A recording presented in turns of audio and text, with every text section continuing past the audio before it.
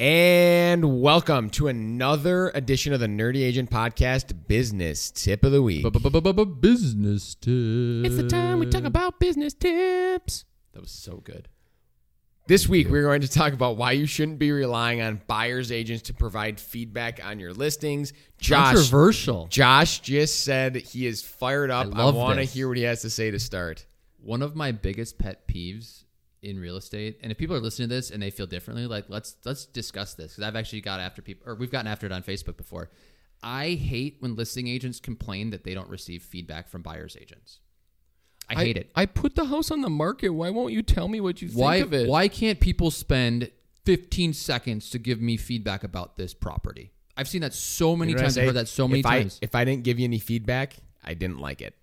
Also, it's your job to get the feedback. It's not the buyer's agent's job to go into the MLS thing and just type in 16. We show 100 houses. So we all are on the same page. We don't think that it's reasonable for listing agents to complain about that. But from a listing agent perspective, let's talk about what the process is for not relying on the buyer's agents to give the feedback. How are you going out and getting that feedback step by step? Every time, and this is funny because this never happens to me as a buyer's agent. So Never. The way that I go about it is no one's doing this, and I'm shocked by it because we are being paid a lot of money to list houses. Every single time that a client comes through my house, I thank the agent beforehand with a text, and I say, hey, excited you're going to be showing the house today. Let me know how it goes. Would love to hear some thoughts on it. If you have any questions, I'm available. Yep, I will text them every single showing. Within 2 hours of them leaving, I'll say, hey, thanks again for the showing. How did your buyer like it? ? And almost every time the guy will send me some actual feedback, right? Like I am out soliciting that feedback. I'm getting it. I am compiling it. And then I'm sending it to my seller. Here's how things are going so far. You are not just being hired to put the house on the market and market it.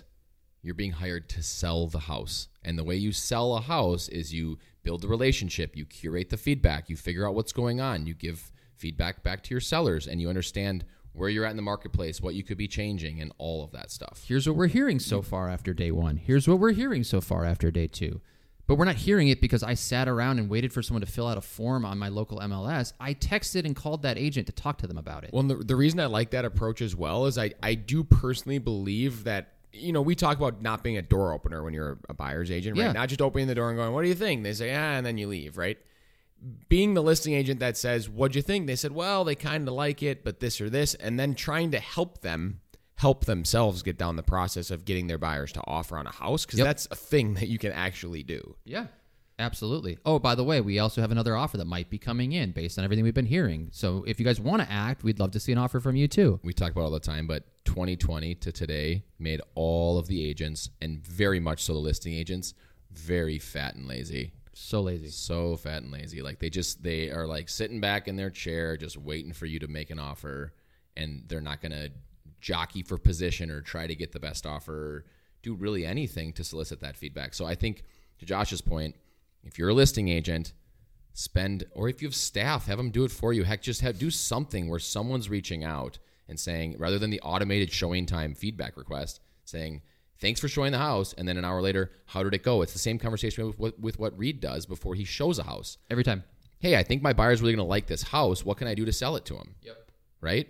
It's brilliant. I have one the other day from the buy side where I jockeyed for position. The seller only wants to show the house on Saturday. I said, we have to see it today. I got there. The agent had to be there to show the house. He told my buyers in person, AJ really hustled this down for you. Nobody else is getting to see this house until Wednesday. We're going to offer and try and get it today. So it's the same thing on the flip side of the coin, right? You have to work hard for your client to get the best outcome. Yeah. We do a whole separate pod about like why you as a buyer's agent shouldn't sit back and have them just send you houses on Zillow they think are cute. Like you should be finding the houses for them. Like what are they paying you for? So, but yeah, this one specifically, because I hear this all the time. Like no one leaves feedback anymore. Can't you just spend 5 seconds leaving feedback? I'm like, go get the darn feedback for your sellers because that's your job. That's what they're paying you for. Listing agents, stop relying on buyer's agents to provide feedback. Go get it yourself. And that's what we have today for the Nerdy Agent Podcast Business Tip of the Week. Business tip. Hope you liked our tips today.